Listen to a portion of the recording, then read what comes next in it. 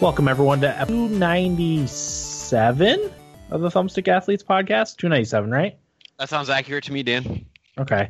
Today's topic is going to be our full episode on Mass Effect Andromeda. Me and Corey, well, I know I played significantly more. I hope Corey played significantly more, too. Last week was just our kind of first impressions.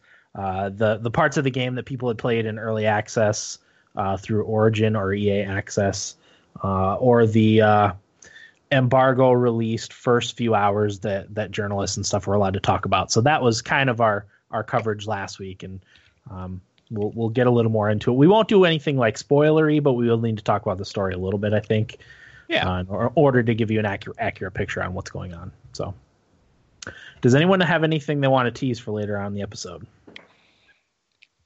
I didn't play a single thing this week. Nothing at all, huh? No, not even Zelda even. Disappointed in myself. I played quite a bit more Zelda too, so I can talk about that. Ooh, yep. awesome. Me as well. I played a lot of Zelda, and also the lady and I started playing Until Dawn. Mm-hmm. So we'll get into that a little bit later. Very nice. Also, we're trying a new recording setup. I know the last few weeks have not been good audio quality wise, so we're trying something new. We're still trying to work the goddamn kinks out of it.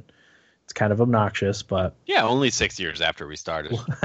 Well, I was telling you guys the laptops that I used to use to record for many years are almost not functional anymore, so I can't really use that. So I'm adjusting to a new setup. Also, the basement is different down here. I used to have curtains that would wrap around the room to kind of mute the sound.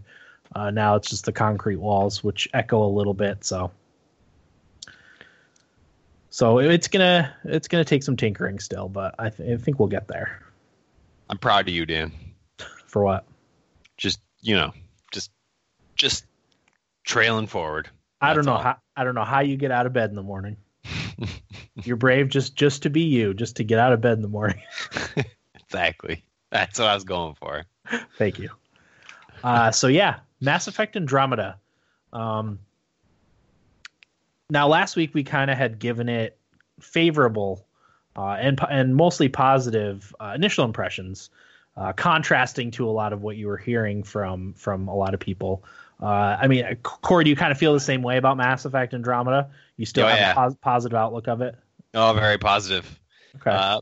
Actually, I mean, honestly, no like super hard negatives that I would even considering listing to be like, oh, this is the reason why this game isn't as good as it should be. Yeah, I honestly, I don't have that opinion of it at all. Yeah. I'm very impressed. I played through the initial, like the very first colony area, which is Eos. Mm-hmm. Played through that whole thing and did a lot of extra things in that area, and then went back to the Nexus. Mm-hmm. And did all the quests on there, and I'm now on my way to the second star system, which I have not done yet. I didn't play as much as I would have liked to, but I did really play probably another 10 hours, I would think, somewhere in there. There's just that much to do on the first in the first planet. Yeah. Yeah. And going back to the Nexus, like there's enough to do that it doesn't that's a very Mass Effect thing too, is like you can go as deep into things as you want, as far in advance as you want. Mm-hmm. Without, I don't know. It just feels like a very Mass Effect thing. Yeah. Help me out. No, you're right. I played probably another 20 to 25 hours in addition to what I played last week, which I got through what you talked about, Corey, all of the EO stuff. I got to the next planet, which you kind of have a choice after you do EOS. It opens up a little bit more than even it opened up before. I met the alien race that anyone listening probably had seen in the trailers and stuff. The Angara, I met them and had some interactions with them. No, not the cat. What? I know. You're not very far, Corey. I feel like I've been playing for like 20 hours. Yeah, well, yeah. I mean, like you said, there's a lot to do. Yeah, there really is. And one of the biggest complaints about the game is like the writing. A lot of people complained about the side mission stuff, but honestly, like I don't have any issues with any of that. It's I think people it's the normal like problems that some people have with open world games is that type of mission structure, like to go here and do this and scan this and do that. And like, I never had an issue with any of that stuff. I like that stuff. So that was never an issue for me. Whereas Mass Effect 1 through 3 are more linear and focused on what you're doing. Yeah, the Mass Effect 1 had the exploration with the Mako, but that was honestly the worst part of the game probably because the Mako handled like crap. It blew up way too easily. Saving, it never auto-saved ever, it felt like. So, and that's...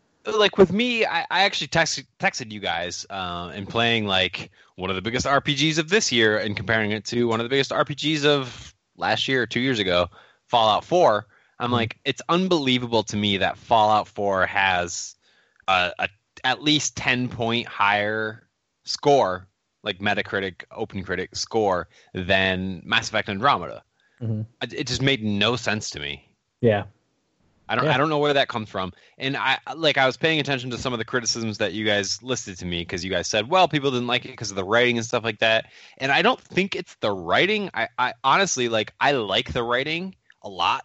And I think one of the points of contention is the dialogue. Yeah. And I think the issue is not the writing of the dialogue, because I actually prefer the dialogue in this game as opposed to the Mass Effect trilogy. Yeah, it feels more real to me. It feels more genuine, like people conversing with people.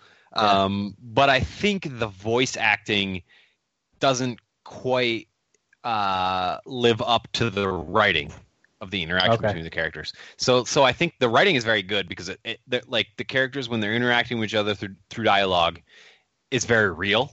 And that's like how you would talk to people. But if the voice acting doesn't live up to it, it feels kind of artificial. And I think that's the issue. Gotcha. And then that's not to say the voice acting is bad, in my opinion, because I think it's fine. It's just, I think this is my very broad stroke impression of the whole thing. I think the voice acting doesn't quite live up to the writing.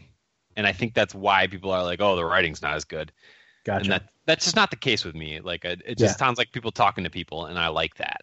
Mm-hmm.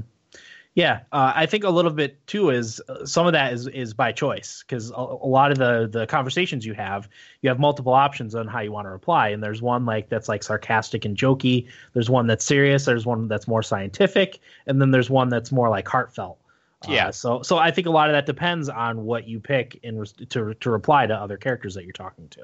And that's a new thing for Mass Effect is they introduced it to you very early on as the like, what's the way to phrase it, Dan? They give you like a number of 5 different phraseologies, and throughout the whole game you're seeing the icon for the type of phrasing you want, like emotional, intelligent. I forget what the other ones are, but yeah, like you see those icons and you're making like the emotional choice or the intelligent choice or the whatever choice.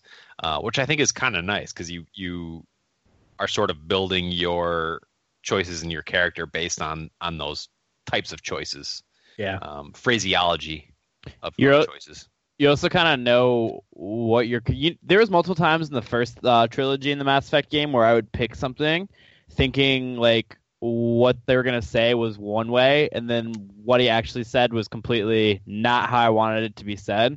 So I kind of like that you have the choice of like, like it breaks down like what, like the emotional choice or like the heartfelt. Like I like that because now you kind of know what he's going to say. Yeah. And it still gives you like the paraphrase, like 3 or 4 word version of what you're about to say.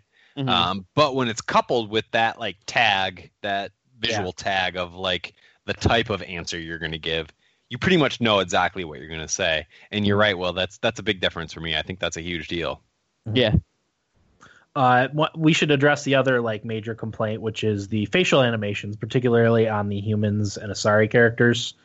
We talked about this a little bit last week. It doesn't really bother me. I've only noticed like maybe once or twice where there's a weird. It's not great, It's not the best facial animations I've ever seen, but I think it's enough. It's serviceable.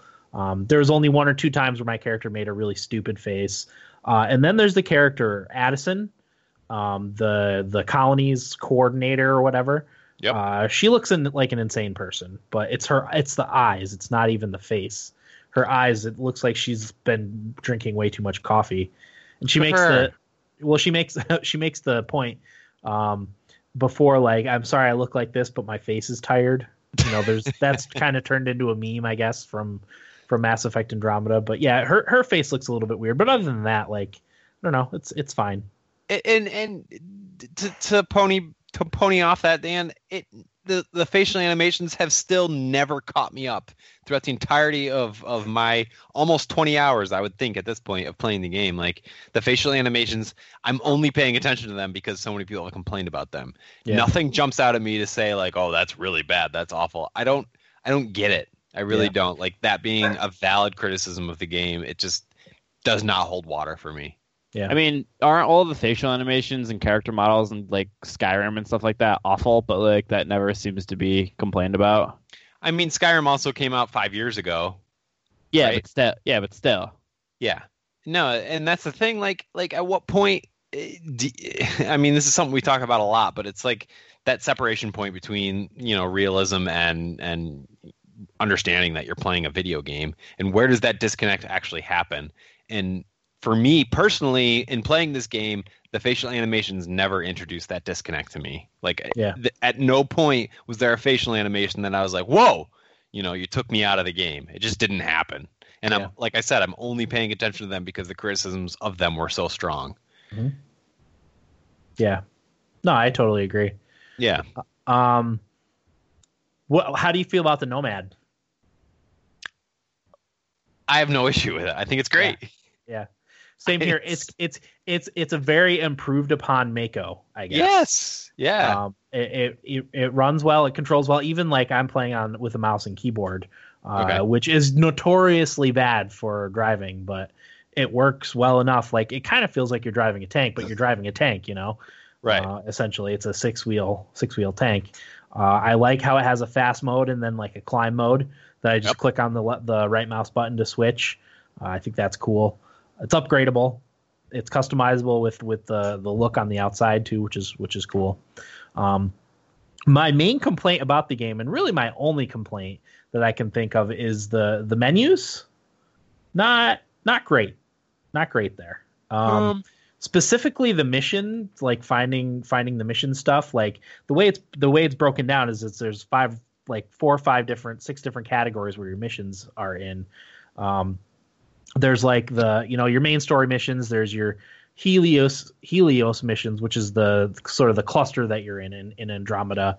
There's relationships thing, and then there's like side quests, and it's never really that clear like where those go inside which folder. Like, there's no notification, so like when you're looking for something specific, like, oh, I know this is kind of nearby, I'm going to look for this mission, like you have to poke through all the folders and then back out, and it's a little bit cluttered for that.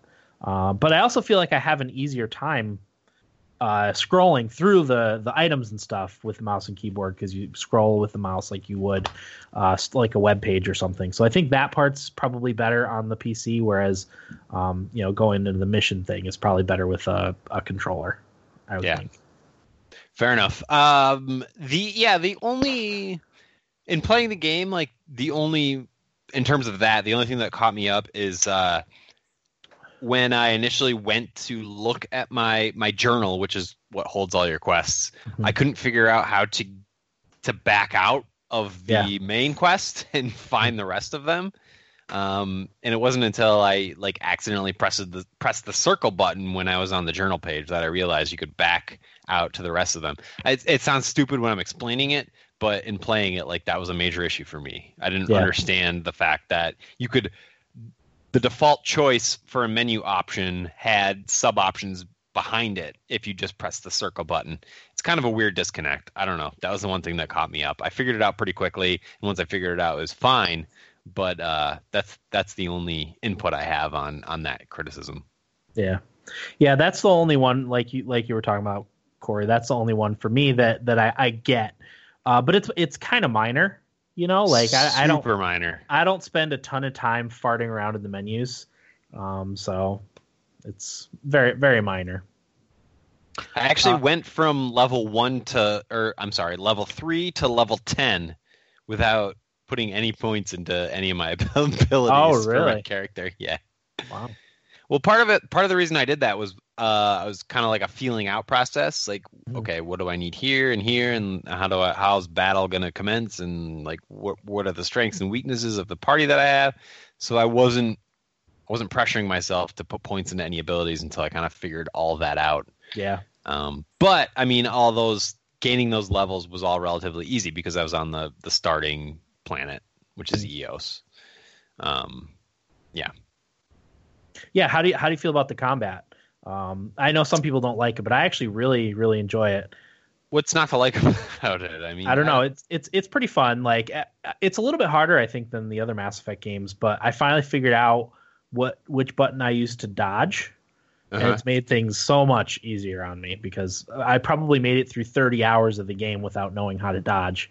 And I just figured out, luckily, because I've had some pretty tough battles in the past few hours that I've played. So the dodge has been really helpful. And like my character, I don't know if it's an option that I chose, but my character kind of cloaks when I dodge, so I can escape danger even a little bit better than just straight up dodging, which I like.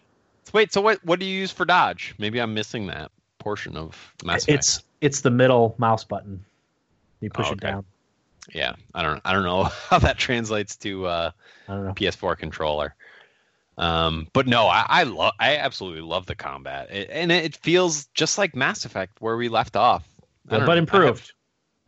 Honestly, yeah, there is no issue for me playing it. The one thing I noticed, and I don't remember if the old Mass Effects were like this, and I think it's definitely intentional, but when you press an input like a right thumbstick or anything, there's a delay before it actually does it, and I think that's because they don't want Mass Effect to be like a super twitchy shooter, which I'm okay with. It works really well in my opinion. But have you noticed, did that stand out to you at all, Dan? No, I don't think that's happened to me. Okay. Honestly, it might be different because I'm playing on a PC. It might. Yeah. Oh, that's true. Yeah, because you got a mouse. That delay wouldn't work, I guess. Right. But I think that's like a Mass Effect thing. I vaguely remember that being the case in the older versions of the Mass Effect trilogy on console. So I'm okay with it. I really do like it. But it did sort of stand out to me in playing Mass Effect. What kind of character are you going for? So my guy is all tech at this point. I fully upgraded the turret feature. Okay. It's almost like having another party on the field for you, which is super handy. And I upgraded the overload ability and the like grenade, I forget what it's called, ability in the tech field. Like I said, I'm level 10, so put all those points into that field, and I'm going to start expanding out a little bit. My main goal was to be like somebody behind the scenes with a sniper rifle, designating everybody, and then making my party be the like front lines, boosting their defense and stuff like that, so they could do the stuff up front. Yeah, I'm also I'm splitting kind of tech and battle. I fully upgraded the overload. My grenade's pretty well upgraded, but instead of the turret, I got the barrier. Because like you, I like to hang back and snipe. I also got my two favorite weapons that I've used from, I think it's the first Mass Effect 2, all the way Mass Effect 2, Mass Effect 3, and then now obviously Mass Effect Andromeda. It's the Scorpion sniper rifle, the semi-automatic short range or mid range sniper rifle, and then the Raptor pistol, which is the one that shoots the exploding bolts. Which I also love. Is weight a new consideration in this? No, that was in Mass Effect 3, and it doesn't slow you down or anything, but it makes it so your abilities recharge more slowly. Okay, that's the same as Mass Effect 3. I'm pretty sure. I stumbled on some technology or something. Had the ability to put like a grenade launcher on with the R&D at the research station, R&D for one of the assault rifles. So I put it on there, and when I equipped that rifle, like my had like a 40% weight penalty or something like that, which I think you said is for reloading. Yeah. Yeah, which isn't terrible, I guess, but I never actually tried the gun. I just equipped it, and it gave me like a 40% weight penalty. Yeah, and like higher up in the tech tree, like you get like minus 25% to rifle weight or something like that. Because I want to have a powerful sniper rifle too for the headshots for long range. I eventually want to have my 2 sniper rifles and then my pistol that I like. So are you playing on normal difficulty? Yeah, just straight normal difficulty. Yeah, me too. But I haven't confronted any sort of like difficult fight. Yeah. I guess the only times I've died is when my life support has run out. That just comes from me being stupid while I explore, and I know I'm going to die. But it's just like, well, I want to get this SAM memory or something that's way out there with radiation level 3 kind of thing, you know? I've died a couple times in combat, but it's because sometimes I charge in even with because I'll expend all my sniper rifle bullets and then I'll charge in with my Raptor pistol.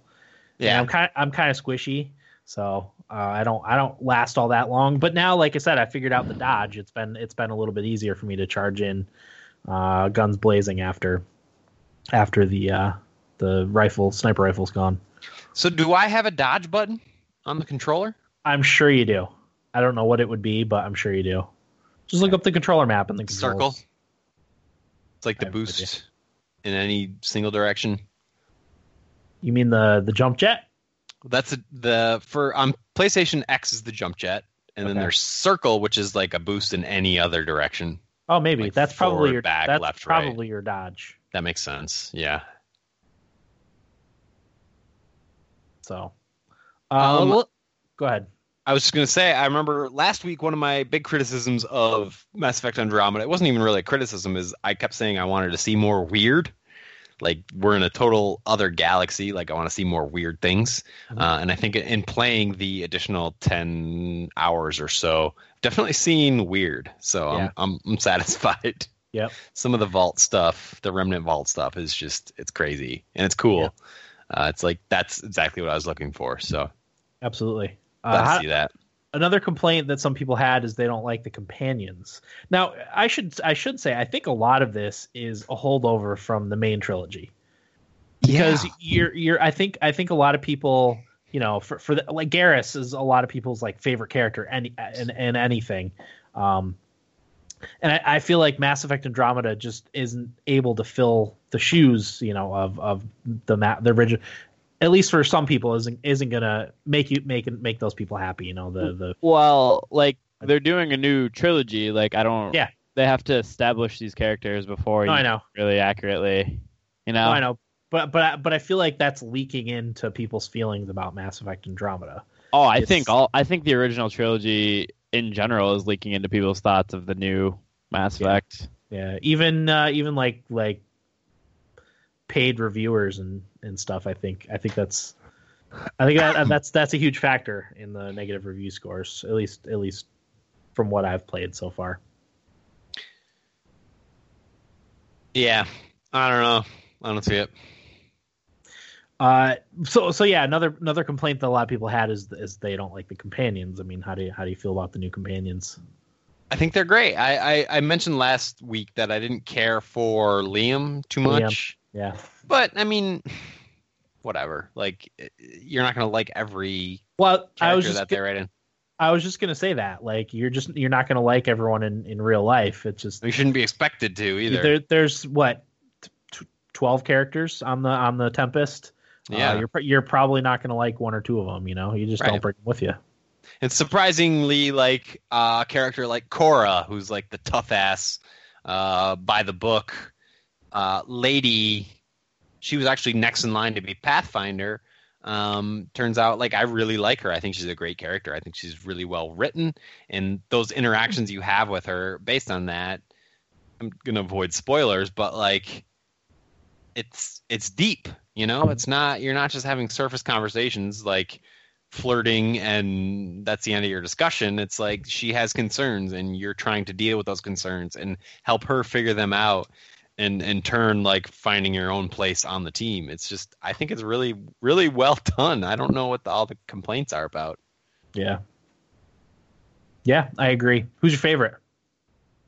I like Suvi. Yep, Suvi. With the Irish accent. Yep, she's been my the apple of my eye too. Yeah, because she my first conversation with her was about her faith, which I thought was really interesting, because she's like, oh, I always have to defend my belief in faith to everybody else. People don't get it. And I was like, yeah, there's probably a greater power out there somewhere, Who are we to say whether there is or isn't? Yeah. So I had that sort of relationship with her. I really like Director Tan. Yeah. The sort of head of the initiative, I guess, at this point, for me anyway. Yep. It's one of those things. It's like, okay, well, you might not be the best person, but if we align on our vision for the Andromeda Initiative, I feel like we will be a lot more effective than if we disagreed on things. Yeah.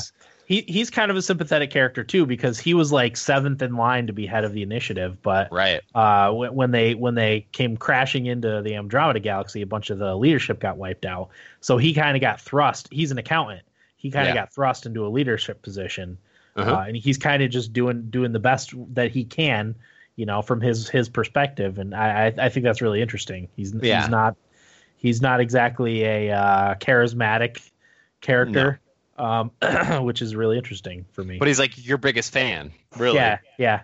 He wants you to succeed because it takes some heat off of him. Exactly, which makes total sense. And it's such a awesome professional relationship that it's fun to explore in a video game. It's like, I scratch your back, you scratch mine, everybody's happy. So let's just keep this going. Yeah, at least that's how I treat it. I mean, you have options to treat it differently, but sure. Yeah, I'm kind of going the same route. So, I'll go ahead, Will. I was gonna say, so you guys overall like the main story, because I know a lot of people did not. Yeah, I have no problem with it. I don't know what's not to like at this point. Like I'm still early on, and I've only done the first planet. But like I said, I've probably played almost 15 to 20 hours somewhere in there. I don't see what's not to like. I really don't. It's a developing story too. It's not. I hate how people expect like major events to happen right away. Like you got to get in there and get your I don't know. You got to learn things before the ultimate conflict sets in. Like for me, where I am in the story, the conflict, at least for the first game, is starting to set itself up a little bit, and it's really interesting to me. I don't. And that's like I wonder what it was like to play the first Mass Effect for the first time, and how that main story compares to this game. And I feel like they really couldn't compare. I don't know. Like my vague memory of playing through the first game was like, oh, this is cool space game. But this game, I feel like introduces so much more nuance into the main story than that one did, because they do have 3 games of experience under their belt, minus a few, important personnel that helped craft those first 3 games. But I think the reviews that we're seeing are holding Mass Effect Andromeda up to a way higher standard than most games are held in this day and age. Mm-hmm. Which is fine. It comes from a great developer with a great pedigree. But I also think, people need to understand, and compare this game to some of the games that are coming out today, and have a little bit more leeway how they're grading it. Do you get that impression that this game is being held up to a much higher standard than most games? Oh yeah. Okay. That's what I was trying to get at earlier. Because of the original trilogy and how well loved it is, right. I think that's where a lot of the problems with quote unquote problems with Mass Effect Andromeda are coming from. Anything that I read, at least as far as people's complaints, are either overly nitpicky, I think, or an opinion. Like if you don't like the writing in the game, you just don't like the writing in the game. That's right. That's just your take on it. I don't think it's bad. It's not bad. I can see how there's some people might not like it, but one of the not quite complaints, but things I heard is someone thought the game was a little bit too optimistic for them. They wanted like a grittier Mass Effect, but I don't know. That's tough shit. that's just like your opinion, man. Wait for Andromeda 2, and then you can come. Well, yeah, like I said, I mean the trilogy is just kind of setting up at this point. You know, it's gonna get there, and like I said, I'm at a point now where the story is really starting to take shape, and it's really interesting. Yeah. So have they said this is a trilogy? I don't think so, but I think everyone's assuming it's going to be a trilogy. I hope so. Yeah. No, me too. Fun. I love it. I really like this game a lot. I do. Yeah. It's great. It's and I've said it over and over again. They could have put out shit, and I still would have liked it just because I love this concept for a video game. Yeah. But I really genuinely do think it's very well done, very well crafted, and I do not have any major issues with it at all. Yeah, but I mean, bugs were another complaint. I don't think I've come across a single bug in my 30 some odd hours. I mean, obviously they're there. They're there, but I haven't had one. I came across. Go ahead.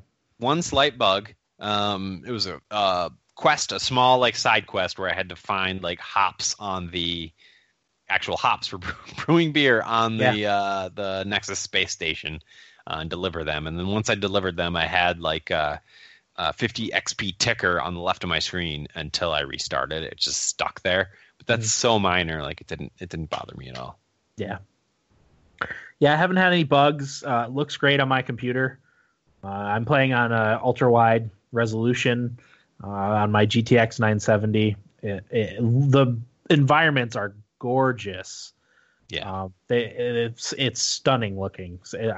I'm shocked at how good. My wife was actually looking over my shoulder when I was driving around the Nomad. She's like, I can't believe how good that looks. And I'm like, yeah, it's really, really impressive looking game. Yep. It's on the Frostbite 3 engine, which is they did Battlefront, the new Battlefront on Frostbite engine. It's pretty popular and runs really well. So the game looks fantastic. What's the snow planet called, Dan? Angara. Okay. No. Have you been there, Dan? Angara's the race. It's Holvari, something like it starts with an H. Yeah, I'm pretty much done with the second planet. What? Shut the front door. I told you. What's your viability on EOS? 82 or something. Okay. So on the second planet, it's 100. So I finished off that one. I'll be moving on to the next one, but I went back to EOS to do some of the side missions because after I finished it, they're like, oh yeah, the radiation levels on EOS have gone down, so I can hopefully get to some areas that I wasn't able to get to before. Yeah, instead of trying to race out time and trying to which I've done a couple times. A couple times. I did that a little bit, and I was like, I'm not getting anywhere. I'll move on and come back later. Well, that's one of the things I really adored about the Mass Effect games is that, nothing is. I'm speaking in broad strokes here, but nothing is really partitioned off in the game. But if you wait a little bit, things become easier.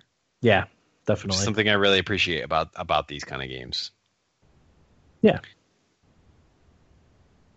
So ultimately, very positive vibes coming from us on Mass Effect Andromeda.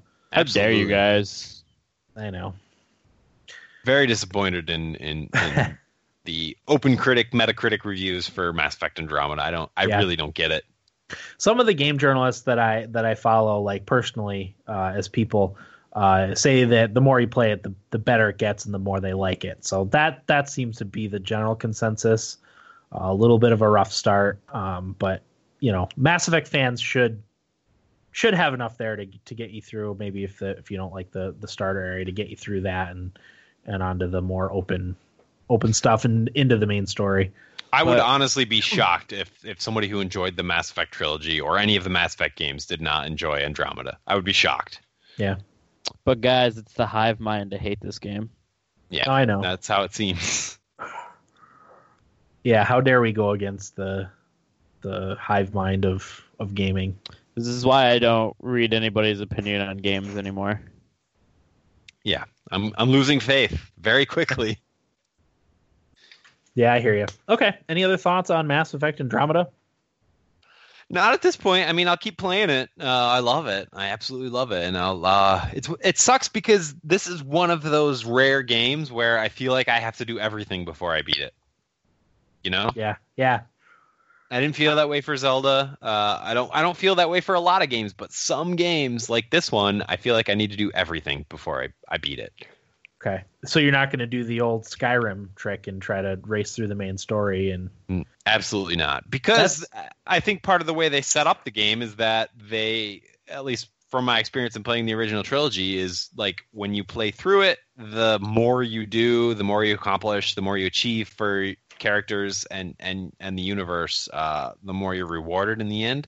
So I'd hate to like rush through it just to see an ending if it's not the ending I wanted, you know? Yeah, that's like Mass Effect 2 and Mass Effect 3. Like, yeah, you could blitz through it, but you're going to miss out on a lot of the good stuff. And in Mass Effect 2's case, get your characters killed. Yeah. Mass Effect 3, you're not going to be victorious against the Reaper invasion. So Right. Exactly. Yeah. Yep. I hear you. Okay. Nibblebits. Can I take a quick pee? You guys can get started. I'll take a quick pee. Well, the only problem is I don't have any Nibblebits, so I was going to look it up while you while you got yours. Will, do you have any nibble bits? Well, Titanfall 2's multiplayer is free for the weekend. Oh, we should talk about we can talk about Titanfall 2 briefly while Corey goes. Yeah. Let's do it. So Titanfall 2 was kind of pseudo announced. There was a leaked poster that leaked someplace on the internet. It was sometime last week, I think. But was it today confirmed or yesterday confirmed? Titanfall? Titanfall. I'm sorry. I was thinking about Destiny. Never mind. Did somebody have talk, that nibble? Did somebody have that ahead. nibble bit? Yeah, I think Corey did, right? Oh boy, he took his only nibble bit. Honestly, I don't even know what our nibble bits are. Oh yeah, I haven't had a second to tweet out anything. So I'm literally reading from Destructoid right now. Yeah, go ahead.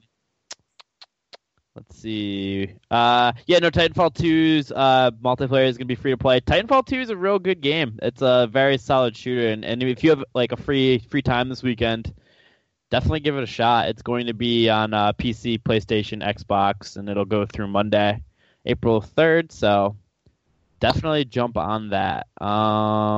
I plan on playing the campaign for Titanfall 2 when it comes to Origin Access. Mm-hmm. So that's when I'll get my shot at it. Yeah, it's pretty good. I fell in between. I didn't think it was as incredible as everybody else made it out to be, but I could definitely see why people made it out to be incredible. Yeah. So, yeah, that's really it for me. Okay. We'll talk about Destiny 2 then, since they started doing that and confusing Will's Titanfall 2. Destiny 2 was announced, I guess, for lack of a better word, today, coming to PC, PS4, and Xbox One. They had some teasers, a trailer, yada, yada, yada. Was it September 8th was the day, I believe it comes out? Yes, I think so. Which is 2 days before my birthday. Woo! So, Congrats, birthday boy. I guess. Somebody has themselves a new PC game. So, well, yeah, I'll definitely be playing it since it's on PC. Now, I want to ask you guys' opinion on the trailer. I didn't watch it yet. I haven't had the opportunity.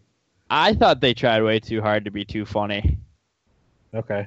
Did you watch it? I guess that character's supposed to be entertaining. Character that they focus on. Cade? Is that it? I'm not sure. None of us are really Destiny players. We should get that out of the way. Yeah. I mean, Eric and I played it the most, but even then, like, we played vanilla. I think all of us played the vanilla Destiny, and then Eric and I played a little bit of the expansions. But I don't know. Like, I watched it. I didn't know that character was supposed to be funny, and I was just like, oh God, please! I really hope they don't turn the shooter into like a silly, like joking, like Borderlands. Yeah. I don't know. That'd be a complete 180 from what they were trying to do in the first one. Yeah. But I mean, whatever. If it's good, it's good. Yeah. Yeah. I mean, I'm looking forward to it. Me too. Despite my dislike for the first vanilla Destiny, I should say. Well, the game just got better and better. Yeah, that's as what it got as more updates happened and everything. Yeah, that's what I heard. All right, Corey, what do you got? I don't remember what I tweeted this week versus last week and what I talked about last week. I don't know, but apparently Blizzard unveiled StarCraft Remastered, which is the original StarCraft game remastered for modern devices, which is kind of cool. I'm just reading the article here because I'm woefully underprepared, which I texted you guys about. But the modern day reskinning of the highly influential RTS, StarCraft. So that's cool. Will, I think you would be the closest to being interested in that. See, I've played it a lot, and when I saw the words remastered, I was like, oh, cool, like they're redoing it. And then when I saw it, it was just kind of like up-resed. Yeah. So like I kind of would just be more interested in playing StarCraft 2 anyway. Okay. But like, yeah, no, it's cool. I think they need to update their older games onto the new operating systems, because trying to get like Diablo 2 to work on you should be able to play Diablo 1 and Diablo 2 without any issues.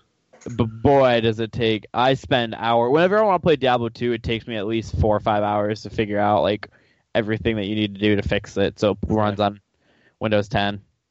Well, that's just... I mean, they would make so much money if they put Diablo 2 on... It's not Battle.net anymore. It's just Blizzard.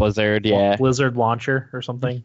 Yeah, like if they had the tab for their old games on there, like Warcraft 3 and stuff, like that would just make so much sense for them. Because I would buy all of them. Yeah, I would play Diablo 2 again, and the old Warcraft games I really liked. To be honest, the one that they're doing is the one that I care the least about, unfortunately. Yeah. I only played very little StarCraft back in the day. It never like hooked me like it did everybody else. I don't know why. Yeah. I think it was because I'd rather play like Age of Empires and stuff like that. Well, I was gonna say that's what we played, when we were younger, is Age of Empires. So, but yeah, no, it's cool if they are doing this though. For like I said, I think there's a lot of benefit for everybody if they end up doing that for all their games. Okay. Yeah, I was just thinking about the Age of Empires 2 HD edition of the game and seeing that like old graphical thing in HD with the widescreen. It's brilliant. And I don't know if that's what they're doing. I'm trying to read through this article. It says it will still run in 2D using the original game engine as its foundation. The field of view will remain the same. That's not appealing to me. Yeah. I hope they're not just stretching it to fit into widescreen monitors or ultra widescreen monitors. That would be depressing. Yeah. That defeats the purpose. Well, okay, there's a video of them, I think, showing off what it'll be like. If you watch the trailer. And like I said, it didn't look like they did a whole lot other than, I don't know, scaling it a little bit. But I could be wrong. I have no idea on the development of that stuff. Yeah. Well, excuse me. Whatever. I think that's maybe. Did I talk about the Joy-Con Switch last week? The Joy-Con fix? Yeah, we talked about that with the foam piece. Mm-hmm. Okay, I guess that's all I have. Then is that one tweet about StarCraft Remastered. I've been slacking. I fully admit I've been slacking the last like handful of weeks. I totally plan on getting back in the saddle here sooner rather than later. I mean, I have to take some of the credit for slacking too, but I literally don't have a minute to myself during the day. And then when the kids go to bed, I play video games. So yeah, exactly. Yeah, go ahead. There's a couple nibble bits that maybe Eric posted. GameStop to close 225 stores worldwide. Aw. So that's sad. I think that's 100. I think it ends up being like 150 alone in the United States. But I was thinking about it, and our area is not huge, and we have 3 GameStop stores, 2 in the same mall. Or did they close one of those? I think they're both still there. That's insane to me. 2 in the same small mall, and then 1, across the river there. So they'll probably close at least one of those, I would think. But who knows? It would make sense to, because like I said, we don't need that many GameStops. Yeah, that one doesn't get that much business, I don't think. Mm-hmm.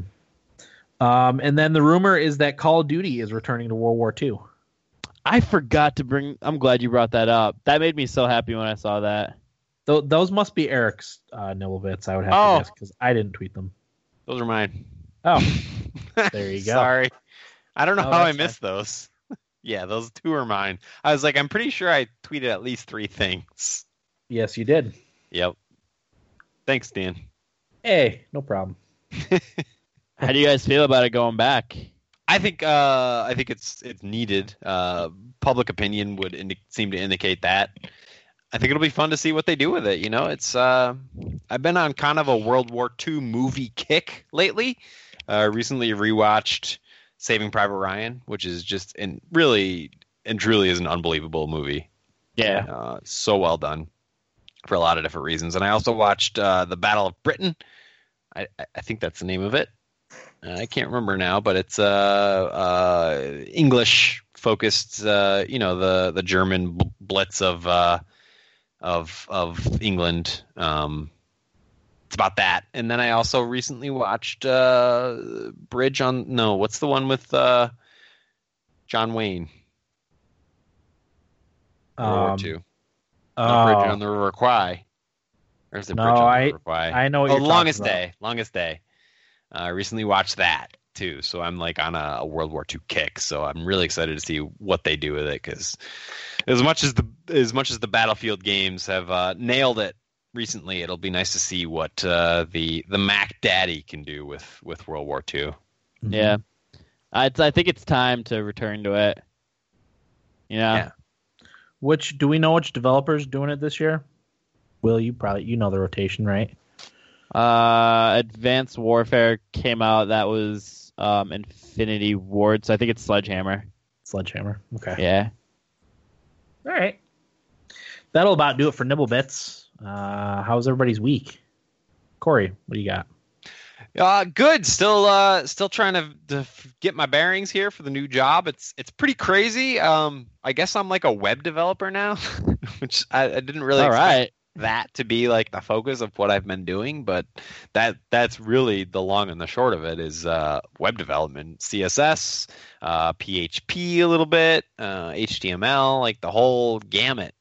They just sort of assign me things and I just like figure it out, which is nice. It's just like, well, I don't know how to do this, but I'm going to figure it out. And then I do it. And it's like, well, I've learned something.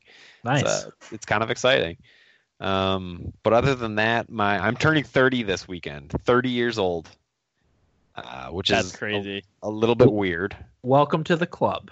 Yeah, But I haven't been drinking too much lately in the last month or so. So yesterday I went to the bar and had more beers than I normally ever would on a weekday. And today I've had about 6 beers before we recorded, just to warm up for the weekend, because you can't go in there, slacking, because it's me. We're celebrating this weekend. We got a house in Woodstock, New York, with me and a bunch of my high school friends who also turned 30 this year. So it's like a joint 30th birthday party.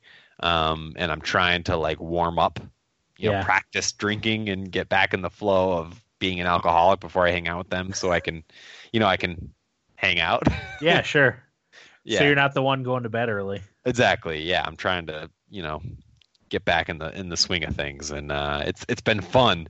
I actually went out. This is something I've never done in my life, is go out with coworkers for a beer after work. We did that today, which is when I texted you guys saying I'm going to be woefully unprepared, because I knew as soon as I had that first beer, like there was no stopping me until bedtime. That's how I get too. Yeah. It's like, there's no stop sign for me at any point. So it's just like, well, first beer's down, might as well just keep it going and then pay for it tomorrow. But no, it's been really good. I'm really happy with the new position, and thanks to everybody who's written us congratulating me on the new job. It means a lot. It's been a long few years, and it's just nice to kind of feel back in control of my life. So yeah, that's been it. Very nice. Okay, Will, what do you got? I honestly got nothing interesting. Yeah, just pounding away at school and work repeatedly. Yeah, I'm kind of in the same boat. I'm sure I had something I could probably share. The only thing I wanted to do was I wanted to give a shout out to some listeners, Ryan and Valerie, who were married over the past weekend. So congrats, you guys! Right. Congrats. They were nice enough to invite us to their wedding. Unfortunately, it's really far away, so none of us were able to attend. But we very much appreciate it. So we wish you guys the best. Definitely. Yeah, and definitely congrats to them. They've been listening for almost the entirety of our long time our existence. So yep, that's really awesome to see that kind of happen. Yep, it means a lot. Mm-hmm. Yeah, but other than that, like me personally, I mean, I just bottles and diapers and making food all day for kids. That's all I do. So I'm sure I have a funny anecdote in there, but my brain is too tired to pick one specific one out. Yeah. I'm starting to learn I hate being in a routine. Yeah. I could see that. Which is probably a problem, but welcome to adulthood, man. It's just like, this is so stupid. This is it. You know, it's funny though, because like I think it depends on the context of the routine, because like my routine before I got this job, I had to be at work at 7, so I'd wake up at like 6:45 and like hate my life for those 5 minutes before I got ready and went to work. But now like I don't have to be at work at any specific time because they do flex shifts, so you can kind of show up when you want and leave according to when you show up. But the normal office hours are 8:30 to 5, but I still get up at 6:30 because of the prior job that I had. So I have like 2 hours before I have to be to work. But it's so nice to like, you know, wake up and kind of take your time and turn on the TV and watch a little news and have a breakfast and take a shower and still like putz around the house for a little bit before you have to go to work. So I think there's something to be said for routines, Will. I don't know. Like I wake up and I'm like, I have to go to class all day. And when that happens is when you need to change something up. So that's when I skip. I don't think that's not the answer I was hinting at, but yeah, I mean that's one of the options. That's the only to not go, because I'm in class from 9 to 8, 2 days. 9 a.m. to 8 p.m. Yeah. Ugh. With like a break from 11 to 1. Ugh, that's awful. Yeah. And then like I've got 3 labs on Tuesday, so I'm at school until like 4. And then Thursday I work early. And then Friday, like I lift at 6 a.m. and then go to class until 2, and then I work at 3:30 until 9. Come home, and then I work at 7 a.m. on Saturday. That sucks. So I'm just like, I wake up for work. I'm just like, oh my God, I want to die. Like, and then I wake up for school, and I'm like, why? I bit off more than I could chew this semester, but like, ugh. And I've got Florida in like less than 2 weeks, so like I'm just trying to make it to that. It's good for you though. That kind of lifestyle builds character. Yeah. Yeah. It's true. I don't miss the days when I would get up at 5:30 to be to work at 6, work until 2:30, go home, take a shower, take a cat nap to be back to work at 3:30 or 4 for another 4 or 5 hour shift. I had a lot of money, but I was also miserable because of it. Well, here's the thing, like I'm not that miserable when I'm generally a pretty happy person, and like, you know, like I'm not moody. Well, I am kind of moody sometimes, but I'm not a miserable person really. And like when I'm at work or whatever at school, like I'm not miserable by any means. I'm just sitting there. I'm just like, oh my God.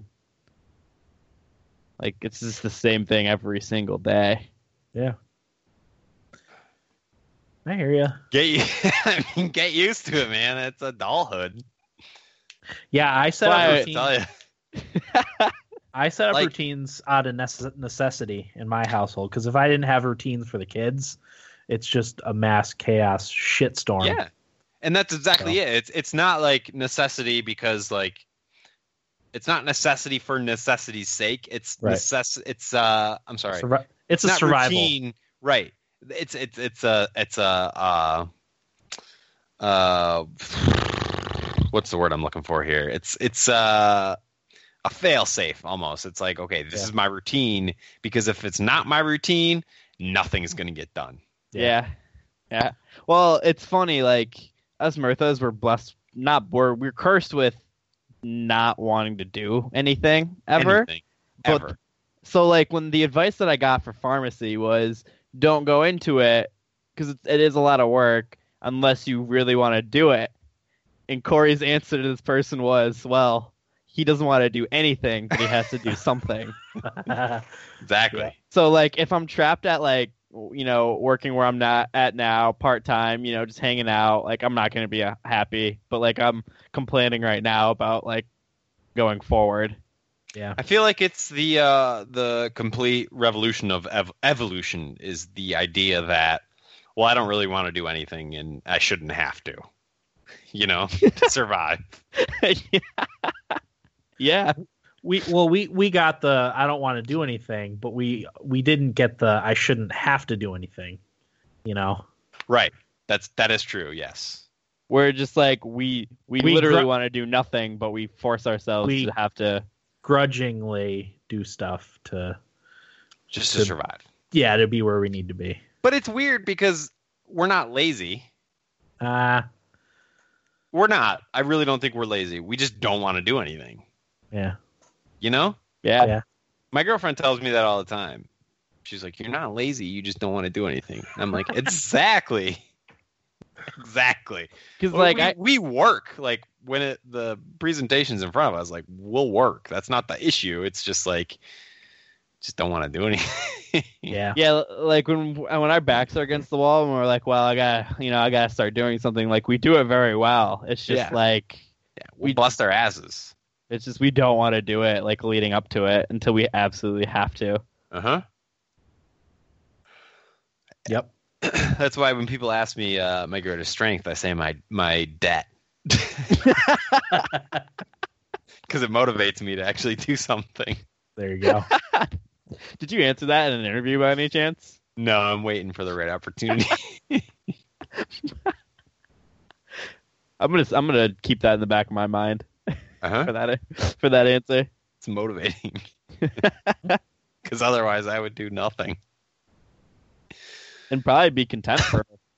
I'd be very content. Yeah. Okay. Anything else? Yeah. Oh, shoot. I watched a movie I wanted to talk about, but I can't remember what it was. I guess it doesn't matter. Yeah, I mean, the only new movie I've seen is Secret Life of Pets. Okay.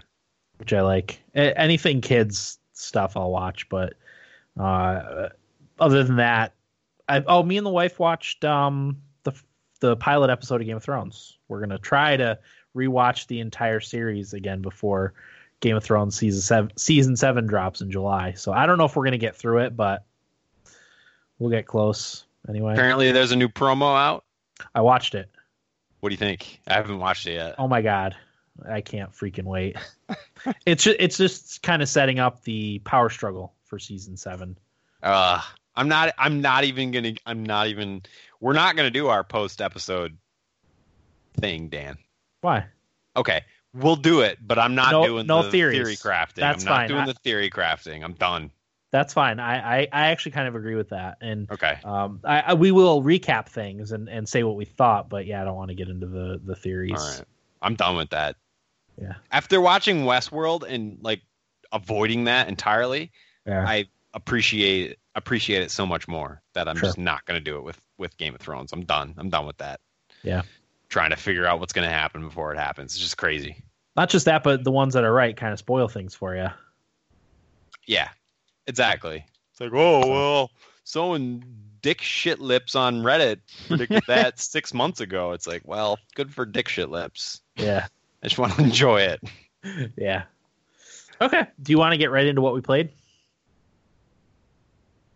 Yeah, let's hit it. Yeah. Okay. We'll start with Breath of the Wild. How much further did you get, Corey? I beat it.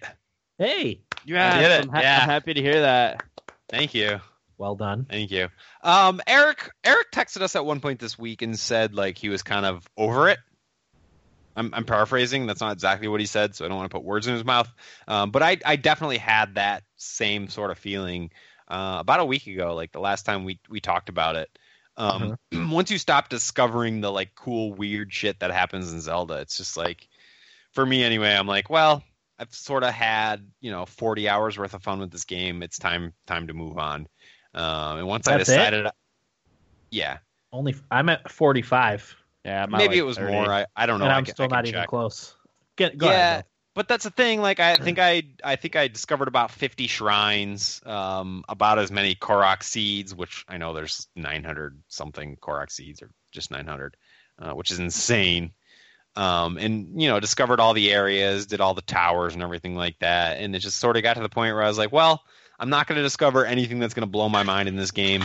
I might as well just go through and beat it. And I just had the one more Divine Beast to do, the one at the Fire Mountain, and then I went straight to Hyrule Castle.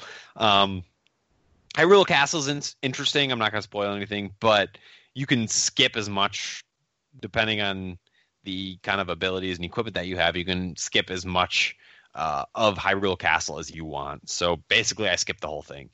I just went right to the final boss. I had very little experience with Hyrule Castle, which is unfortunate because, from what I understand and reading other people's opinions of it, there's a lot going on there. Excuse me. There's a lot to discover, a lot of good treasure to unfurl. But like I said, I was just kind of done with the game at that point. That any of that stuff didn't really mean anything to me. So I just kind of went right ahead and went to the last boss, which was relatively easy based on some of the other experiences I've had earlier on in the game. I didn't have too much issue with the final boss. And then I beat it, and I was like, great, I beat it. And now I can close that chapter. I let my girlfriend's brother borrow the Switch, and I am returning it on Monday to Amazon for a full refund. So, hey, good for me, right? Yeah. Yeah, I had only done one Divine Beast, I think, last week. But I did the bird one and then the desert one this past week. I'm still kind of just going with the flow. Like, I explore as I want. I do dungeons as I want. I'm probably about 45 or 50 hours in. But I'm not getting the fatigue from it that you and Eric might be feeling. Yeah, I'm not either.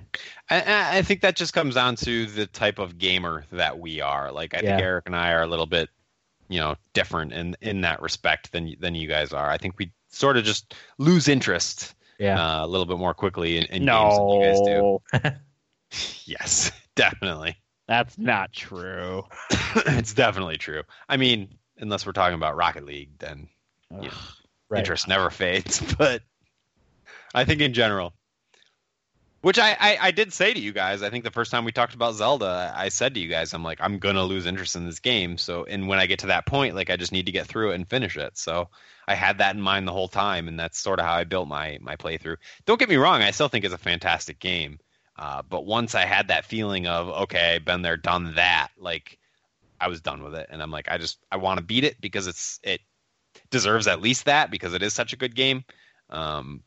But it wasn't as fun as that, like those initial 20 hours when you're just kind of feeling things out and discovering new things and new items and new ways of interacting with the environment, was really a special thing for Zelda.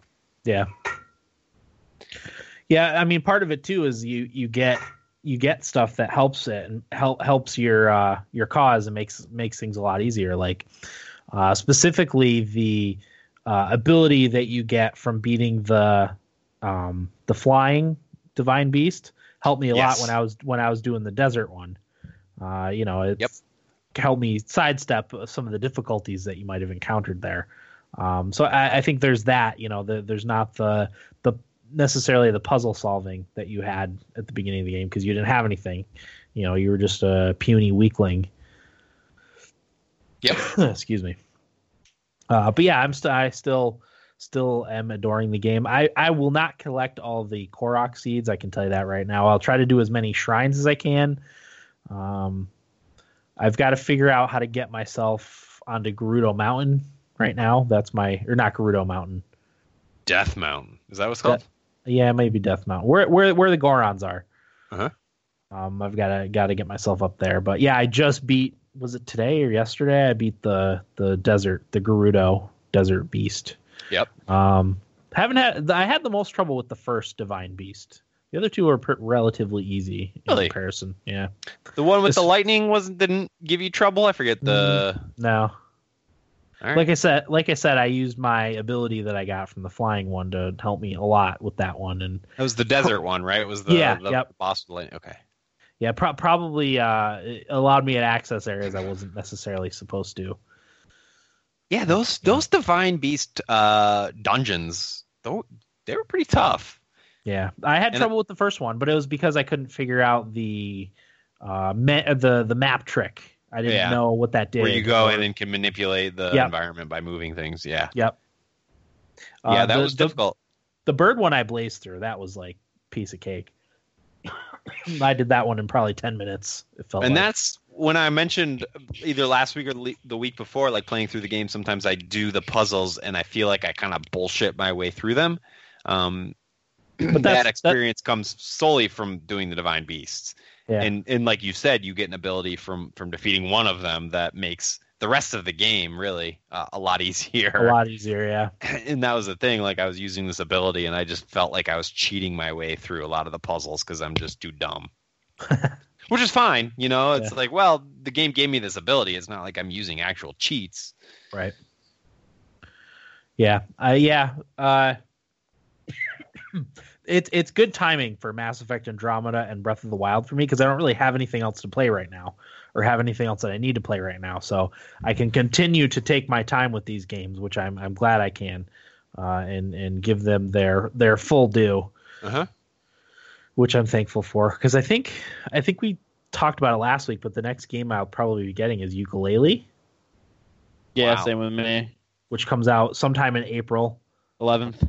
But that's it, And then at the end of the month is Mario Kart, which I'll be getting. But that's not a game I have to play, because I've already played a lot of it. That'll be my go-to when I have free time game, or play one with the kids too. There you go. The only other thing I've been playing is my mobile games that I frequent. Star Wars. Star Wars I still play every day. Pokemon Go I play every day. Fire Emblem Heroes even I still play every day. I played a little bit more Super Mario Run. Damn. I'm wrong with you. It's not a bad game. You're sick. I don't think it's a bad game. You sick bastard. You pervert. What? I don't think it's worth $10 and I won't pay $10, but I don't think it's a bad game. No, you're right, and I'm glad you said that. It's not worth $10. Yeah, I would probably pay like maybe $3.99 for it tops, and that wouldn't be out of my own money. That would be the Google Rewards, Google Play credit that I get. I wouldn't spend my own $4 on it. I think that was the big criticism when it first came out, and I don't think they've done anything in the meantime to fix that. They've added more free content. Apparently, I don't know. Like what, more coins in the levels that they already have? I mean, I don't know. I don't know what that means. I just read that because there was an update for the iOS version when the Android version came out, and one of the things that they added was more free content. As I said, I don't know what that means because I don't know what was in the game when it launched on iOS. Yeah. So, it could be minimal. It could be significant. I would have no idea. But Pokemon Go is doing the water event, so I've caught a lot of water-type Pokemon. Fire Emblem Heroes, I mostly just log in every day to get my orbs, and then I see if there's any easy missions I can do to get more orbs to summon more characters. But every time I like have a minute and I'm like, oh, I did all my Star Wars stuff. I guess I'll check in with Fire Emblem. There's a download, and it's like, Oh, well, really? yeah. I mean, granted, I don't think I've ever like fully downloaded everything that I need to start the game. Yeah. So like I turn it on and it's like, oh shit, I got to download something, and I'm somewhere where I can't. It's just the way it seems to work out. Huh. So that's what I've been playing. Corey, you play anything else? Yeah, the lady and I started playing Until Dawn. I'm excited to hear about this. What a great game. Yeah, it's awesome, honestly, right? Yeah, what year did that come out? Not last year, but the year before, or was it last year? Not last year, the year before. It came out the same year as Life is Strange. No. Well, maybe. No, the other PS4 exclusive. Bloodborne? No, not Bloodborne. The one that was poorly received, and we were wondering why Until Dawn wasn't. Oh, Order 1886. Order, yeah, the Order. Okay, yeah. The Order is awesome. I love it. Did you play the Order? Or not the Order, I'm sorry. Until Dawn. Yikes. Okay. Until Dawn is awesome. It's a really well done game, and not just like the gameplay, but like the presentation all along. There's a moment pretty early on where you are. So if you don't know what Until Dawn is, it's the setup is like it's a horror movie essentially that you play through, and you play all the different characters in this horror movie kind of setting, and it's like, are they in high school, Will, or like young 20s? I think somewhere in there. I think young 20s. Okay, so like young adolescents, all sexy, all with their own kind of fun appeal. Shithead 20-somethings. Yeah. The setup is very campy, but in playing it, like you play the perspective of. I don't know if you play all the different characters throughout the game, but at least through what I've played, you're constantly playing different characters and stuff like that, and making decisions along the way. But the way the presentation works, I think, is fascinating because there is. Will, help me out here, but like in between every chapter, there's this guy called the Analyst or something like that. Yeah, he's like a therapist, sort of. Who's quizzing you and giving you like psychological exams in between each of the sections where you play as the characters. So you're doing this this side sort of, it's the main thing, but you're playing all these characters that are experiencing this one like weekend getaway at a cabin. And then in between every chapter, you're back in this office with this guy who's quizzing your psychological capabilities. Which I have no idea where that's going or what it's about, but it's my favorite part of the game. Don't spoil it. Well, no, yeah, I'll just let you figure it out. Don't spoil it. I don't want to know. But my girlfriend loves it. She loves the game. She loves horror movies. She doesn't like playing though, so I play and she just tells me what decisions to make. But it's been really funny because she'll like get home from work and I'll already be in bed and she's like, I thought we were gonna play the game, and it's like, oh, music to my ears. How far did you get? I can't even remember the last thing we did. What did we do? We played a little bit last night, but I can't remember. Not that far. Maybe like the third chapter ish. Okay. I don't know how many chapters there are. I want to say there's 9 stands out, but maybe 12. Okay. Nobody's died yet. I know part of the goal of the game is to just kind of keep everyone alive. There was only one character I tried to kill, but I didn't succeed. It is really fascinating. It's kind of like voyeuristic because it's like you're watching these young, sexy male and female characters like interact and all try to have sex with each other, and it is very like slasher horror, 90s kind of movie setup, and it's all real actors, motion captured. Hayden what's her name? Panettiere. Hayden P is in it, and that one dude who's Mr. Robot, the guy. Oh, Rami Malek. Yeah, Rami Malek. Yep, Robbie he plays the brother of the 2 girls who die in the first. Not a spoiler to say, the first scene of the game. He kind of seems like he'll be the villain, like he wants to kill everybody. I don't know if that's where it's going, but such a great game. Yeah, the point I was getting to earlier, like the way the presentation is, like I was this one guy with this one girl, or like boyfriend girlfriend, and they were just kind of walking to get to one of the cabins that's sort of removed from the main cabin. And at one point, she kind of turned music on her cell phone, and it just fit the feeling of the sequence so well. I was like, this is unbelievable. And even the intro credits. Do you remember the intro credits for the game, Will? Oh yeah. So well done, like just awesome. It's just a really well designed game, and I honestly feel like if I had played it the year it came out, it would be in my top 5 games of that year for sure. Yeah, I think it was my number 2. Yeah, and well deserved. It's an awesome game. I don't know how. I mean, I knew it was good, and I just didn't have the PlayStation to play it, but I don't know how like it kind of flew under the radar a little bit as much as it did for me anyway. It was big on Twitch, but other than that, like it didn't get as much recognition as I thought it deserved because like there's so many interesting things in this game that stood out to me. Like there with the ending of the game, like depending on how many people survive, like it kind of tells like a different tale of like like everything that happened. Yeah. And just like depending on who survived, there was one character in particular that I want to survive just so they can tell their version like of what went on. Okay, I like that. Wait, because what's up? No, go ahead. I was going to ask, can you give me a hint without giving me a hint, if you know what I mean? Of the character that I think it would be the most interesting to hear? Yeah. I'll just say one character she's closely tied to, and I think it's Mike. Okay. The bro. That's a pretty obvious hint, but okay. That's good. That's good enough. That works. Well, there are a lot of characters that are tied with Mike. You just haven't. That is a good point. Okay, fair enough. So. No, I do think it's one of those games that is like a generational game, I guess would be the best way to phrase it. Like, oh, the PS4, like one of the must-play games for the PS4 is Until Dawn for sure. Did it get a physical release or was it just digital? Physical. Oh, okay. I gave you the disc. Oh, that's right. I'm playing it on the disc. You're right. That reminds me. Should I play World of Final Fantasy? Did you play that enough? I played none of that. Oh man, I'll probably play that. I literally just gave you all of the games I thought you might be interested in. Yeah, I'll definitely play that.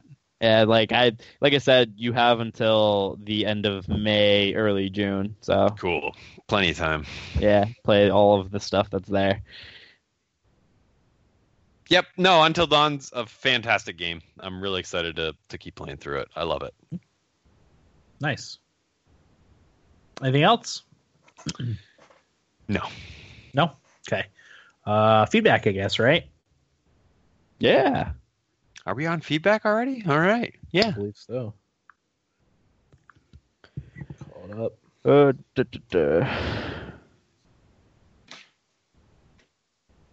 Okay. The first one is from Alex, who says, "Hey guys, recent listener, first time writer. I love the podcast. Found it about 2 weeks ago while searching for content on Kingdoms of Amalur. Speaking of which, did you play the DLC and enjoy it? I love them. Teeth of Naros boss was more difficult for me than the original game final boss. This is the game that bridged the gap for me into loving 70-plus hour games, which opened the doors to playing The Witcher 3 and the DLC, which were phenomenal and my current favorite game.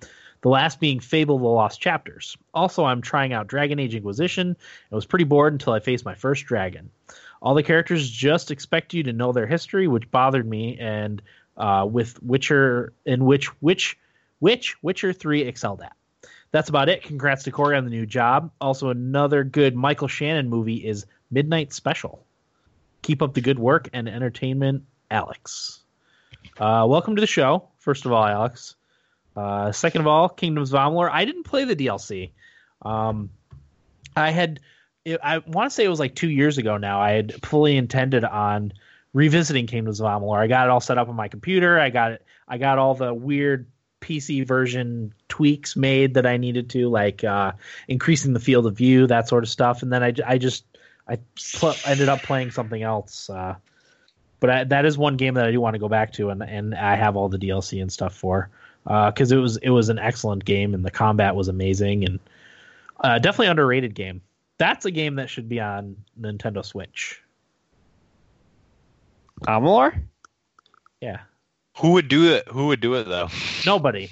I don't think. I think Kingdoms of Amalur is a dead property. The city of Rhode Island would have to port it too. Yeah. Port it to Switch. Yep. Yeah. So, great game. And I'm glad it led you to The Witcher. The Witcher 3 is one of my favorite games. The Witcher 3 was amazing. I know Corey probably didn't like it as much as I did, but and the DLC is something else too. It's good stuff. I still feel like Inquisition is a better game than The Witcher 3. Yeah. I'd have to disagree there, though I did like Inquisition very much. So. Yep. Agree to disagree. We've been over this. Yeah. Have you seen Midnight Special? I love Midnight Special. Okay. And I'm glad he brought that up. I didn't realize that was Michael Shannon in that film. And okay. I saw his email earlier and I actually looked it up. And I'm like, oh my God, it is him. But Midnight Special is a really good movie for sure. Okay. Highly recommended. All right. You should tell Eric. I do want to actually watch it. Yeah. And when I saw his email, I'm like, oh yeah, I got to make sure Eric watches it because Midnight Special is a really cool movie. Yeah. And especially with that character. So what's it about? It's about this little boy with some like weird powers that he gets through like a scientific way. I can't really talk about it without spoiling. And also, when I saw it, I was a little under the influence. So, okay. When did it come out? Memory is a little weak. I think it was last year, 2016, maybe 2015. Okay. All right. It's a newer movie, but really good.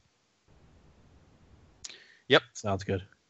All right. So, Alex is number 1 for our game giveaway. Yeah. So again, welcome to the show. Welcome, Alex. Next is from Idaho Jake, who says, hey guys, first off, congrats to Ryan and Val for getting married and hope they have a great one. I'm getting Destiny 2 for the PS4, and I think I'll splurge and get the limited edition. I've been playing a bit of Elder Scrolls Online and watching hockey on my Xbox thanks to the Snap feature, which I hope they change their mind on getting rid of. Now it's time for Idaho Jake's This Day in Gaming History. March 30th, 1996, Resident Evil was released on PlayStation in the United States. Wow. Thanks, guys, and carry on. Resident Evil. Good stuff. That's insane. 1996? Yeah. 1996. 21 years ago. That makes me feel old. Yeah. I mean, me and Graham played that a ton on his brother's PlayStation. You know what's weird? It was scary as hell. People that were born around 9/11 are driving now. That's crazy. I don't want to feel any older than I already feel. Yeah, you're turning 30, Corey. You want to keep throwing these facts out? It doesn't bother me. Like, yeah. I've sort of come to grips with that. Like 2 years ago, when I was like 27, 28, that was when I started to feel old. Like 29 to 30 is like, well, I'm already old. I'm just getting a little bit older. Doesn't really bother me. It was funny. I got my haircut this week, and my barber was like, "Oh man, 30 was awful for me." Like, I guess he was married at the time. His wife like threw a 30th birthday party for him, and everybody like wore black and like treated it as if it was like a mourning period. And I'm like, that sounds awful. Yeah, like, I'm gonna get tanked this weekend for my birthday and enjoy it, and I'll be the same person on Monday. I don't know. It doesn't really bother me. Yeah, it never bothered me. I've enjoyed my 30s so far. I think it's a good balance of wisdom, and you still have your physical stuff down. Your body doesn't quite start breaking down just yet. Yeah. So it's a good mix of those two things from my experience so far. And also, most people like in their 30s, they like start to have their shit together. Yeah. Which I didn't really feel until I got the new job and everything. Like, and I remember thinking like, okay, I'm 29, I'm getting old, I got to get my shit together. And I sort of pulled it together in the last month of the midnight hour. Exactly, burning the midnight oil, getting my shit together. But I don't know. I feel like I'm in a pretty good place right now. And, when you're in your 20s, especially in like my teen years, like I just remember being lacking confidence and being insecure and stuff like that. And you sort of start to grow out of that when you're in your 20s. And then by the time you're in your 30s, like you're kind of set in your ways and you don't really think about that stuff as much or at all. Really, I don't anymore. So like, 30s are a good time. You know, you're like you said, Dan, you're not dying yet. Yeah. And you're like comfortable. Hopefully. Right. Yeah. Yeah. It's, I mean, I kind of had that when I was a teenager, but you get that more so. You don't really give a shit what anyone else does or thinks, or you just kind of do your own thing for the most part. Obviously, there's exceptions, but yeah, it's a good place. The 30s, yep. And I've heard nowadays 40s are like that too. So right, exactly. And nowadays, I do honestly. Maybe it's just because I'm getting older, but I feel like people in their 40s are just as cool as people in their 30s. Sure. Once you hit 50, then you're kind of old and weird. But... right. Then yeah, that's borderline. Yeah. Okay. So that was from Jake, who was number 2 on our giveaway list. And then the last one is from Tito, who says, the movie idea you had of cloning yourself so your clones deal with your shit has already been made. It's called Multiplicity. You remember Multiplicity? Oh, yeah. Yeah, it's a good Great one. Movie. Starring Michael Keaton in the 90s, and it's pretty funny. He makes a few more clones, and the more he makes, the stupider the resulting clone is. Don't know if the film holds up now, but back then I enjoyed it. Got back into playing Horizon after spending some time with Zelda. Man, do I love this game. Story in Horizon is really good, and I really enjoy the combat. Of the 4 you guys, I can see Dan and Will really loving this game, especially Dan. Season 4 of Rocket League has started, and I got ranked into Platinum 2. I've been playing the drop shot mode, and it's really fun. My goal is to hit Diamond before the season ends. Last thing, Destiny 2 has been confirmed for PC. This is a real dilemma for me because I know so many people on PS4 for the first Destiny, but I'd really love to have it for PC. However, I won't have the same number of friends to play with. That's from Tito. Multiplicity. I remember Multiplicity. Oh, yeah. Michael Keaton. Yeah. Man, it's been a long time since I've seen that movie, though. Uh-huh. Like we were just talking about, that came out in the 90s. We grew up in the 90s. That doesn't seem like that long ago, but no, it was probably about 25 years ago. Yuck. Yeah. Yuck. So, I was talking about it with a financial planner the other day, and how weird it is, like, people now like plan to retire in their like 60s, and that's based on having enough money to live until like their mid 80s. But now people are living into like their mid 90s, and they're finding like, oh shit, I ran out of money. I don't have any money. Yeah. And it's like the financial planner I was talking with. He's like, yeah, like I tell people when they're planning for retirement to plan on that, and they think I'm crazy, but like that's becoming the norm is people living that long. Yep. It's just bizarre. Yeah. Horizon Zero Dawn. At some point this year before the 2017 Thummies episode, I will play Horizon Zero Dawn. I will borrow it from Will, and even if I have to spend like a weekend binging it, I will play Horizon Zero Dawn before, because I think you're right. I think I would absolutely love it. I love the open world games. I love the premise for it. It looks very nice graphically, so definitely going to be playing it. Yep, I'm right behind you. I've got it on Will's PS4. It's just a matter of getting through Mass Effect, and then I don't know if anything's coming out in the meantime that would draw me away from Horizon, but that's next on my list. Yeah, I don't think so. Like I said, I think it's a fairly light release month. April. Once we get into May, I'm not sure. I've kind of lost track of game releases, but I want to say May is kind of late too, so that's good. Will, what's up? Anything coming out? I was actually just getting ready to check. Video game releases 2017. Wikipedia. What are we looking at? May? May, yeah. What's coming out? Anything in the next couple of months. Well, all right. So you got Bulletstorm. I don't know if anybody cares. Ukulele. Oh, I thought Ukulele was April.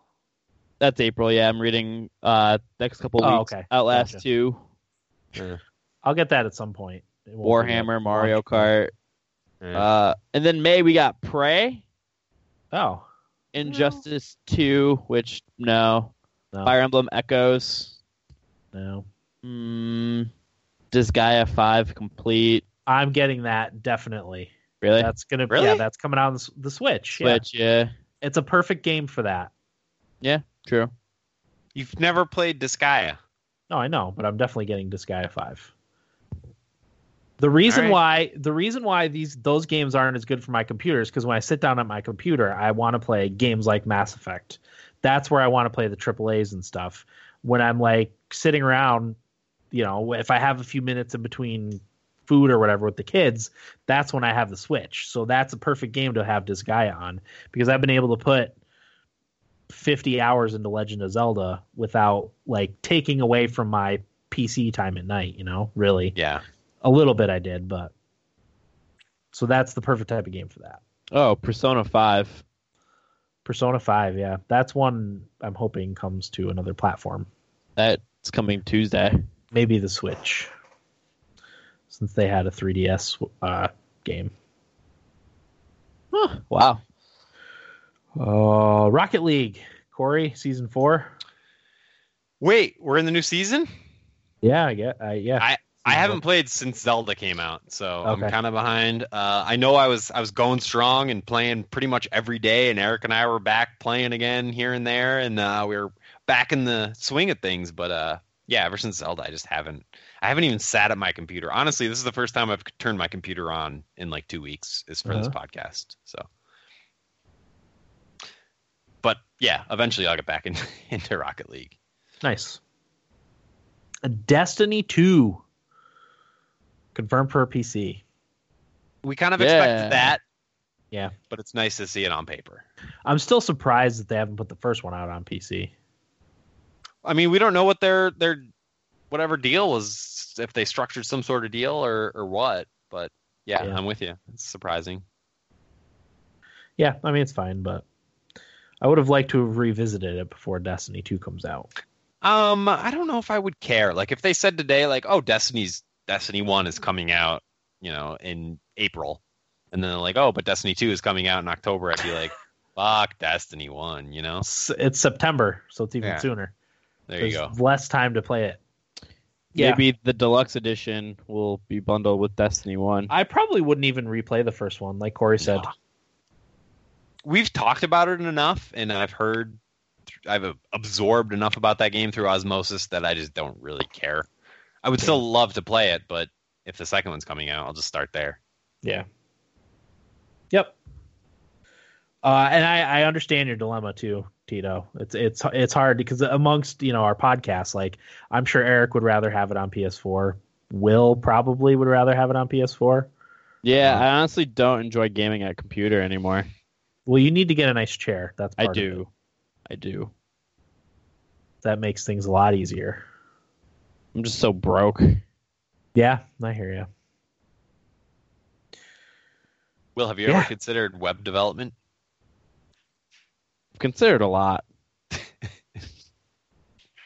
Considered stealing, even. Yeah, that's a method. Becoming a criminal. Yeah, something. That's it for feedback. So that's Tito at number 3. So we can do the giveaway now. Oh shoot! No, random number picker.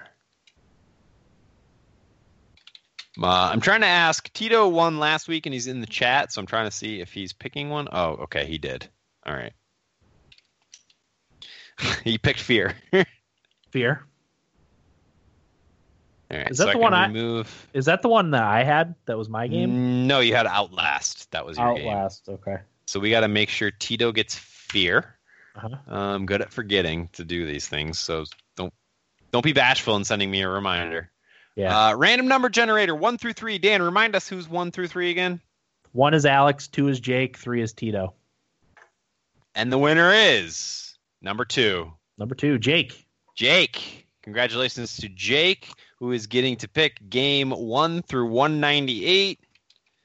And the first game up is number 142. I feel like that comes up every time. 142 is Sanctum, the Sanctum Collection. Yeah, that came up before. Pretty sure. It did? I think so. All right. Sanctum Collection. Second game up is number 168, which is Trine 2, Complete Story. Great game. Will? Oh yeah, Trine's amazing. Yep. 148. Scribblenauts Unlimited. Is that for PC? That must be for PC. Yeah. All right. That's a good game. That is a good game. If you have not played Scribblenauts, highly recommended. Yeah. Fourth game is number 94, which is Fairy Broom. Sorry. I can't say it. Fairy Bloom Frisia. What? Yep, that's what it's called. Okay. That's a winner. Fairy Bloom Frisia. And the last one is number 20, which, hang on, let me get there. Number 20 is Action Hank. Action Hank. Fairy Bloom Frieza. I feel like Action Hank was in the news recently for something. Is the developer making a new game or something? I just feel like that's popped. Maybe we had it as a giveaway, another giveaway game. I think it might have been selected priorly. Gotcha. Yeah. So, Jake, right? Jake was the winner? Yep. Jake, your options are Action Hank, Fairy Bloom Frisia, Scribblenauts Unlimited, Trine 2, and the Sanctum Collection. So let us know what your poison is. Very nice. Okay. So next week, we're gonna have to come up with some evergreen content since there's not really any new games coming out. We are. What letter are we on? D? We did ABC? D. Yeah, maybe. I would have to go back. I would have to go back through and look. We could probably do a letter one. I like doing the letter ones because we just kind of pick whatever we want to talk about that starts with that letter, and it's fun.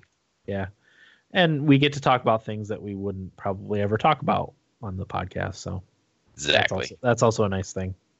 Mm-hmm. So yeah, before we go again, I am working on the audio issues. I'm hoping this recording came out better than the past couple of weeks. It seems like it was going to, but I thought the same thing the past couple of weeks. But when you go back and listen to it and it's already recorded, not much you can do at that point. Not a lot you can do at that point, right? So hopefully this week is better, and hopefully we have a permanent solution for our audio issues. But if not, I will continue to work on them. And hopefully I get some time during the week and not have to try to tinker with it on podcast night. But, a lot of stuff going on. So, yep. All right. Any other thoughts, questions, etc.? No? Nah.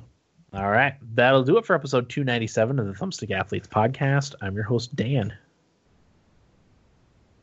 Will, sorry. It's all right. Corey. Thanks for listening, and get out of my basement. 1, 2, 3.